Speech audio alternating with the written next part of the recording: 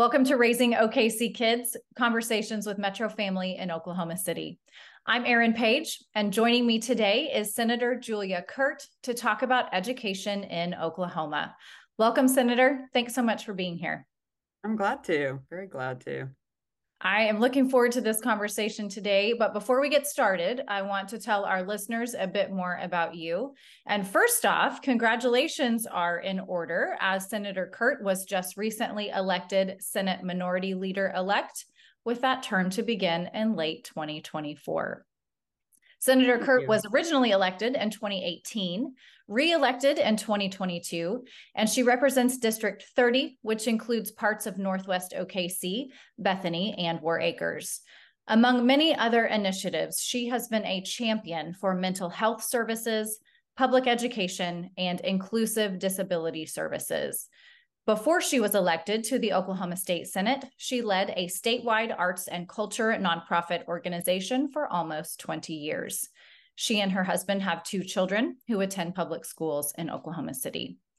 So, Julia, let's first acknowledge that the political climate in Oklahoma can be exhausting, even for those of us on the very outskirts. But unfortunately, that also sometimes means that the good our legislators accomplish on citizens' behalf can get overlooked or overshadowed. So what have been some of your proudest moments as a state senator thus far? Well, first off, I'll just say, I come at this as a public school parent. That's really why I ended up running for office. I'd been very involved with the arts and working with artists across the state and had gotten more interested in, what are those policy decisions that affect small businesses and affect creative people. But I really care a lot about arts education and kids having access to a complete education. My kids started in our neighborhood public school, which is Cleveland, part of Oklahoma City Public Schools. And so I got kind of a crash course. Any of you who've had kids go through school, you get a crash course in the decisions that are being made and how they affect your kids. Literally, our first year, they cut a teacher position. They had a science position that got cut. And then 3 or 4 years later, due to the budget cuts at the state level, they cut arts ed and they cut out our visual arts educator. And so, I immediately saw things in a different light and got more engaged. I don't know if others have gone through this, but we started parents talking to our principal, and she said, "This is not my decision." We went to our school board. They said, "Yeah, we just don't have the money. We have to cut the things that are not necessary." And so that led me to the state level, which I'd already been involved with at my arts organizations. But I think that empowerment as parents to go and talk to the decision makers really mattered. And I wasn't happy with the answers we were getting about the state decisions and how they impacted our kids. So to me, I think anytime folks can feel more like their voice is going to the right place, it doesn't always change. But that was leading up to the walkout.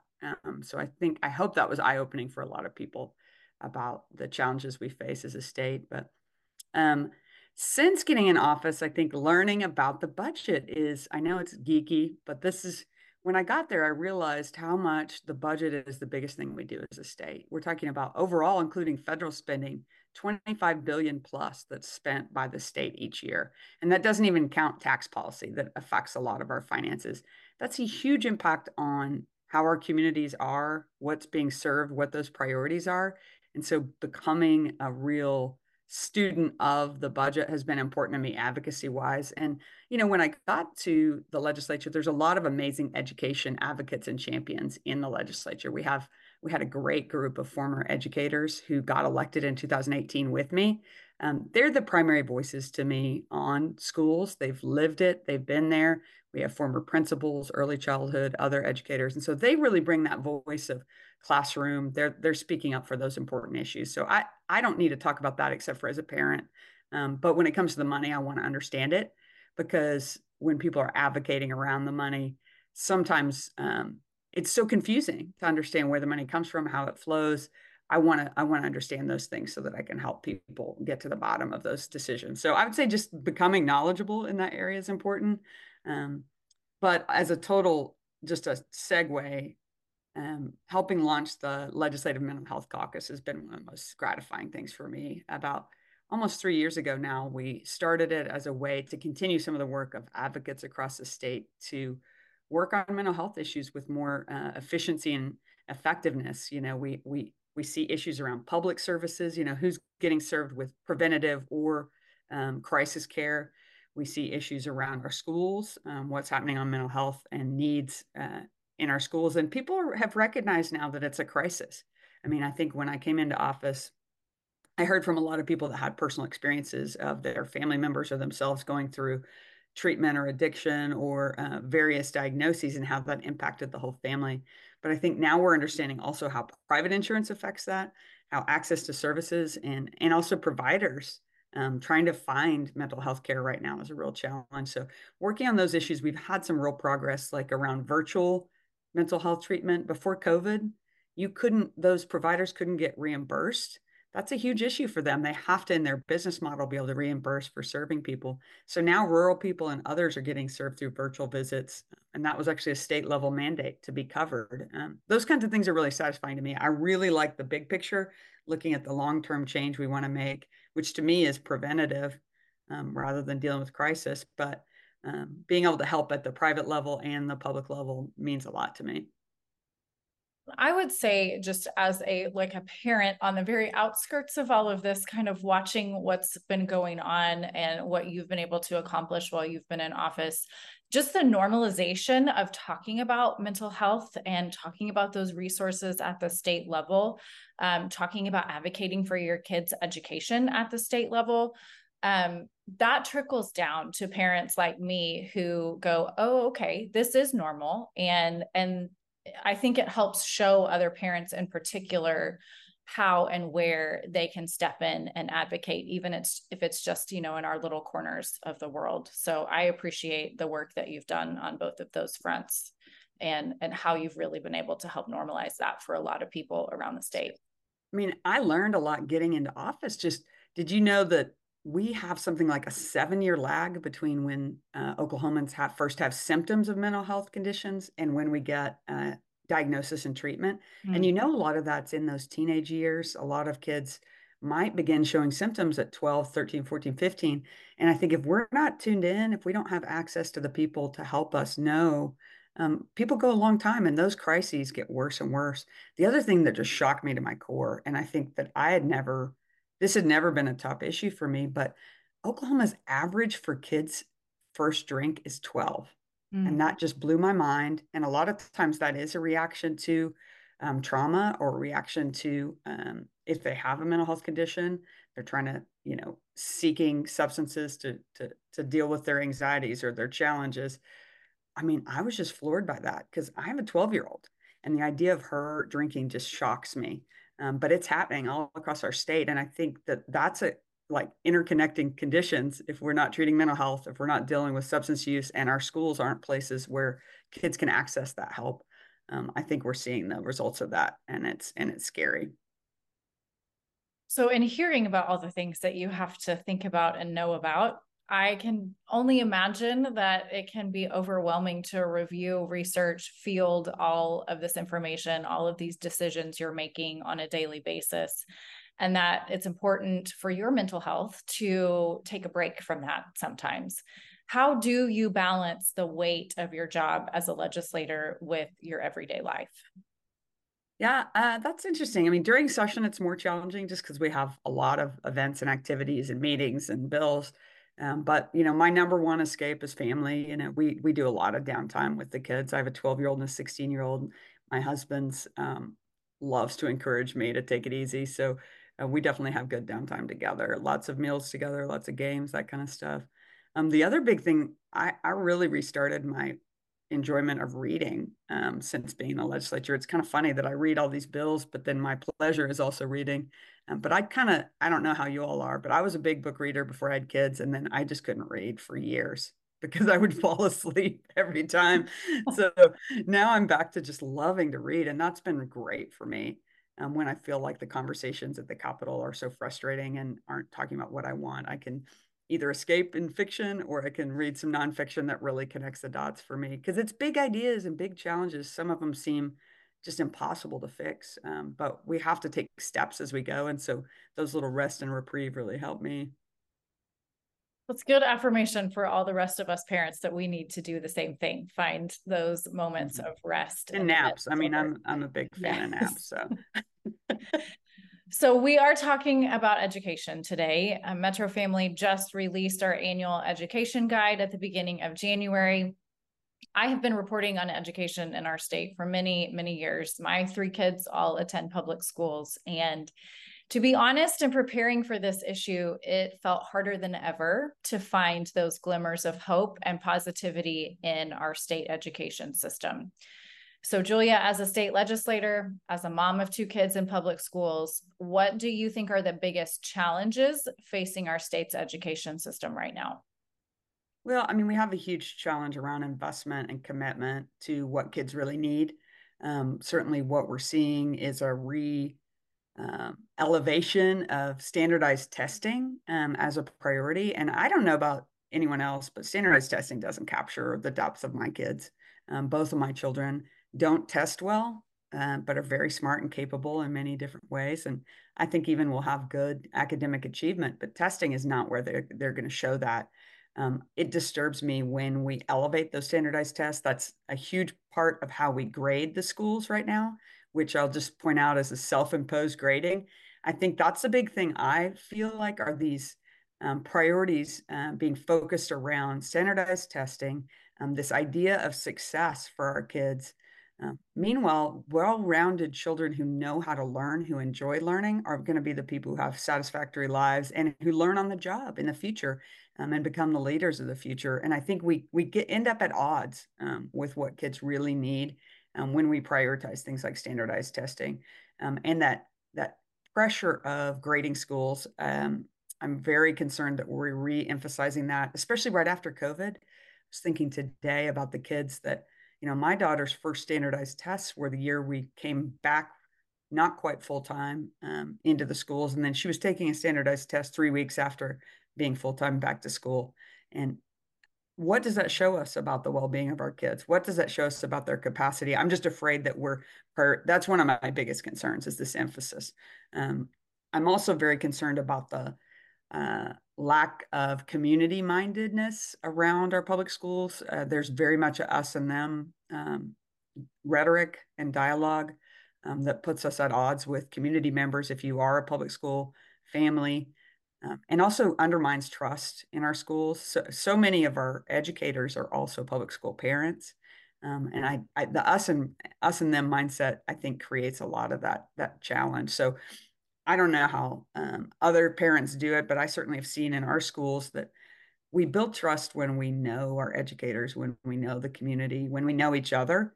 And when we don't, like when I was my kid's first year in kindergarten, I didn't get to see the teachers ever because I was having before care and after care. And I'll tell you that undermined my ability to trust the educator because I didn't know them. And so when I would hear from them, I hadn't actually interfaced with them. And I think that when we have communities that aren't connected to or talking to each other, I think that undermines that trust, which also is our community trust, frankly.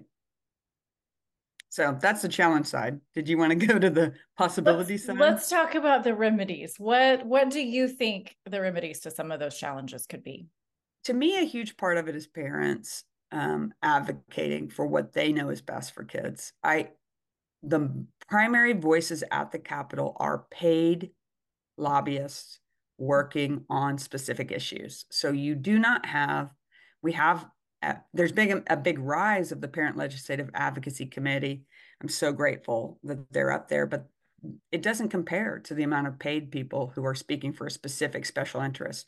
I hear more from a lobbyist for a specific testing type that wants to be contracted by the state than I hear from individual parents. And I know it can be overwhelming.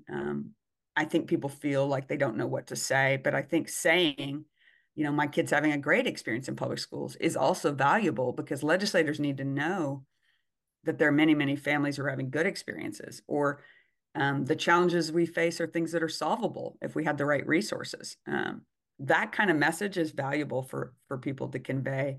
So I think communicating, being a voice at the Capitol is very important. I think investing in your own area school, making sure that you're getting to know those folks, that you're building trust in your neighborhoods. I think that matters. One of the challenges of school choice, and I know, that's very much where our community has gone, but is losing those connections with neighbors who are also in the same schools as you. And I think how do we build that community is really important. And like in our neighborhood, we have a pretty proactive neighborhood association, and that's made a huge difference to meeting other families, even if they're not in the same schools. To me, that's the kind of community we need going forward, because if we're not building that community through neighborhood schools, we do need those connections. That's really the building block of community. So tell us, what does it look like for a parent to effectively communicate with their legislator? What makes you want to open an email, take a phone call? How can we communicate our needs or those really good things going on with our kids' educations in a way that's meaningful? Well, the first thing I'd say is if there's opportunities in your district, if the state senator or state rep is having an event or a town hall or a coffee, go to that. I mean, they're really trying to open the door to you. If you can catch them when they're campaigning, that's even better. This is a campaign year for all representatives are on the ballot next year and half the state senators. That's a time when they have to listen because they're trying to meet voters. And it really helps that. So, first of all, if you can get face to face, that doesn't mean you have to come to the state capitol. In your neighborhood, in your area is just fine. Or if they're coming to an event at your school, just to even briefly make that connection with them as to who you are, that you're a parent, and that you care a lot about education policy. That's the first step. If you can't get face to face, I'd say a phone call is the next best, because to have that personal connection first, we get a lot of email, not as many as you would think, frankly, but we get a lot of email. But when it's connected to a person that you've met, it changes the way you read something. It changes the way you hear something, because we are flooded with information up there. And I think when I was outside of that and I was an advocate, I was kind of impatient with it. Like I was like, come on, you should be listening, all of us. But we are kind of flooded with information. So if we already have a relationship with someone, I had my freshman session, a really effective advocate from Putnam City who just cared about what would happen and up front actually came to see me in person just to meet me, tell me that they were a parent in the district and that they were watching and concerned about what was going on. And then throughout the session, they would actually just email me, like, whether it's weekly or every couple of weeks, they would either ask about what was going on with the budget or they would express concerns about bills they'd heard about. And they literally wrote me weekly. Now, I'm not trying to put pressure on people that they have to communicate weekly in order to be effective, but that's a level of consistency that would be fine. It is fine to communicate that often. Now, saying, hey, I'm mad at you every week might not be a good idea, but saying, watch this bill, I care a lot about this, or I'm hearing that these kinds of things are happening. Is that what you're seeing? Even if you're not getting a response, you're telling them that you're engaged in watching. So even if that's monthly, I would recommend something face to face, and then a monthly email at least would be good. Participate in your parent legislative action committee if you have them. If not, you can participate with a statewide one. They're very effective at bringing people together. I know when I was an elementary school parent trying to advocate, we went in groups of 2 to 3 to visit with our legislators. We went to our own legislators where we lived, and we went to the legislator for the school. And you can do both those things, but start with the people where you live. Know who they are, look them up, because they need to know who you are and that you care. You do not have to have a specific ask. You can say, support our public schools. You can say, I care about my kids having, like I was talking about, I want arts education. Like every kid should have access to that. That shouldn't be just some kids getting that. Could be athletics, could be academic opportunities. But reminding them that there are parents who are engaged, who care about their schools, I think matters. And anytime you get to invite a legislator to a school event, that's worth it. Legislators want to visit. I want to visit schools, but I don't want to inconvenience the schools by showing up. So I like to come when they invite me. And that can be a great way for them to build relationship with teachers and local parents. So I think often, frequently is probably the best communication style. And then it doesn't have to be naming a specific policy. That's so helpful and such good information. I know, on the parent side of things, I think it can feel so overwhelming. And I will be honest and say sometimes I get discouraged before I even start. Yeah. But Yeah. while I've certainly had legislators that I have disagreed with, those that take the time to talk with me as a parent, even if we're disagreeing about policy or a specific bill, I have had great conversations with legislators I disagree with. And for me as a parent, that has been a beneficial process to go through because it helps me, like you said, understand all the things that they're considering and looking at and what they're going through. And it's helped me understand maybe some of my neighbors that I don't agree with, or sometimes people I live with that I don't agree with about things. Totally. So even if you know that maybe your legislator you're contacting won't have the same thought process as you, I still think it can be really beneficial and helpful as a parent to go through the process. You know what else? Like, and even before I was in office, like taking action to me is satisfying because if you're frustrated about the way things are going or you feel like things aren't going well, taking action instead of just complaining really makes a difference to our communities. Because if you're sitting there and you're complaining online or you're disappointed with specific state leaders, that's one thing, but it's another to tell them that or to speak up and take that action. And I think shifting for me from that passive complaint mindset to taking action, it helped me. It helped me be more engaged with the community. It helped me get a better sense of what I wanted and what I expected in schools. And I think being proactive, I know it sounds tiring, but really any action is better than inaction. That's great advice. Okay, let's talk about some of the positive things going on in education. Because when it comes down to it, when I'm really intentional about looking for the positives, they are there. And to me, one of the best things going on is our incredible educators who are working harder than ever to help our kids, not just academically, but grow into really great humans. And I feel like I get to see this every day with the relationships my kids have with their teachers. So, where are you finding hope, and what are some positive examples you can share from your district? Yeah, I one of the things I'm blown away by, I mean, about educators, like there has been such a professionalization and so much knowledge gained over the last 30, 40 years as far as what kids need and how kids learn. I'm amazed at things like the science of reading, understanding of learning differences. You know, Oklahoma City Public Schools has something like 15 to 20% of children on IEPs. Well, those programs are because we've learned that kids are different and they need to learn differently. To me, that's amazing. I think we've learned the diagnosis part more than we've learned the implementation part at the scale we need. But my dyslexic kid 30 years ago, I don't know if anyone would have caught it. I don't know if we would have known how to address it. And she's doing great because we were able to find those experts who understood what she needed. So to me, that differentiation of learning is amazing. Is it being done perfectly? No. We don't have I don't think large classrooms, I don't think that's feasible. And we don't necessarily have the resources needed to apply it. But I think we've gotten way better at understanding it. The other big thing I'm amazed by is career orientation. The ICAP that Superintendent Hoffmeister implemented, the career exploration starting early and earlier, and they piloted it with some districts 6, 7 years ago, but now it's been in place for everyone. I'm sure through COVID it got postponed, but it's just the mindfulness around exploring career paths, exploring strengths. My high schooler has gone through a wide variety of skill assessments and interest assessments in a way that, boy, I had no clue what I wanted to do in school. And I think career day was more like a few parents telling about their jobs.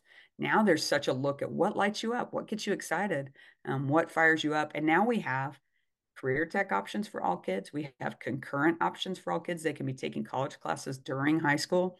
And then we have amazing AP options. And to me, those three options are just outstanding. And if kids start to get a sense of what fires them up, what they're excited about, they have all those opportunities at their fingertips now. And a lot of it is paid for by the state. That's huge steps forward. Absolutely. So, what kinds of education related legislation do parents need to be aware of as we enter the 2024 legislative session? And for you personally, what's on the horizon that you're either concerned about or feeling hopeful about? Well, in terms of concerned, I'm concerned about things that limit what our educators and what our media specialists can offer to students. I think in the name of, avoiding dangerous material, there's been a chilling effect on educators being able to have books available, being able to allow kids to find books. Um, there are a wide variety of literary tools and opportunities out there that kids need to have access to. And they all the research shows that kids being able to explore and find those things themselves make a big difference. We have to find a better line there. Of course, we don't want our kids accessing something shocking, but our parents already have a lot of say in that, making sure that kids stay safe. And our media specialists know what they're doing. I'm concerned about seeing more of those type of book banning style legislation. It's making educators fearful of sharing materials with kids, and we're talking about children's books. So I hope that parents will speak up for the type of opportunities they want their kids to have around books. That would be a concern. I mean, the other thing is the standardized testing. There was a announcement of by the superintendent, the state superintendent, about reemphasizing state testing when they're giving accreditation to our districts. Districts are widely varying when it comes to standardized test scores. I'm deeply concerned about that being the emphasis for growth or for being a good district or not. I think you have to look at the parents, you have to look at the families. We know that the number one indicator of kids' success in school is their parents' educational attainment. So, why are we emphasizing something that's so narrow in terms of the bigger picture? I like how Dr. McDaniel from Oklahoma City Schools talks about it as that's one snapshot, one way to understand kids' success. And how do we make sure that we're helping them grow to the best of their ability? I also worry about growth being viewed solely by test scores as well, because I think growth is those opportunities in the future and the way that the kids are staying in school, learning in new subject areas, those kinds of things. So those are things I'm worried about. And funding. I'm always worried about funding because I think when we make a big investment like last year, we made a good financial leap. We actually moved up into the middle of the pack for regional averages for per student spending, that we have a tendency then to plateau for a long time. And we know that inflation continues upward and it costs more and more to educate students. When we talk about record investments in schools, we got to remember that we have a record number of students as well. So I think we always have to look at it on a per student basis to make sure we're recognizing that Oklahoma's got more and more kids. And Oklahoma City area, the Oklahoma City metro grew by like 12% over 10 years. So absolutely we're spending more because we have a whole lot more kids to serve. Those are things I'm watching pretty closely. On the plus side, I mean, there's a really big movement around access to mental health treatment through our schools, how we make sure we're not just referring kids out, but that we're making that very easy. Medicaid, kids who have access to Medicaid can be actually receive treatment in the school with their parents' authorization. We have not made that easy for our school districts, and so they have not always been pursuing that. And that could be a way for us to have access to more licensed professional counselors, psychologists in our schools if we're using that money that's already available, that's primarily federal money, to pay for that. I've seen a bipartisan support around that, and just not sure whether it's going to have to be in legislation or if it's going to happen in rules. That's one of the big ones. The other big thing I'm working on is the behavioral health provider pipeline, trying to make sure more people are going into and staying in Oklahoma with psychiatry, psychology, licensed professional counseling, social work. I know that sounds long term because it really is going to have to be a 10 to 20-year push for us to get the kind of numbers of people we have. But I know I tried to call for a counselor for my kid a couple of years ago, and we were looking at a year-long wait to get in. One of the psychologists in my district who does assessments for whether kids have autism or not told me he's now on an 18-month wait list.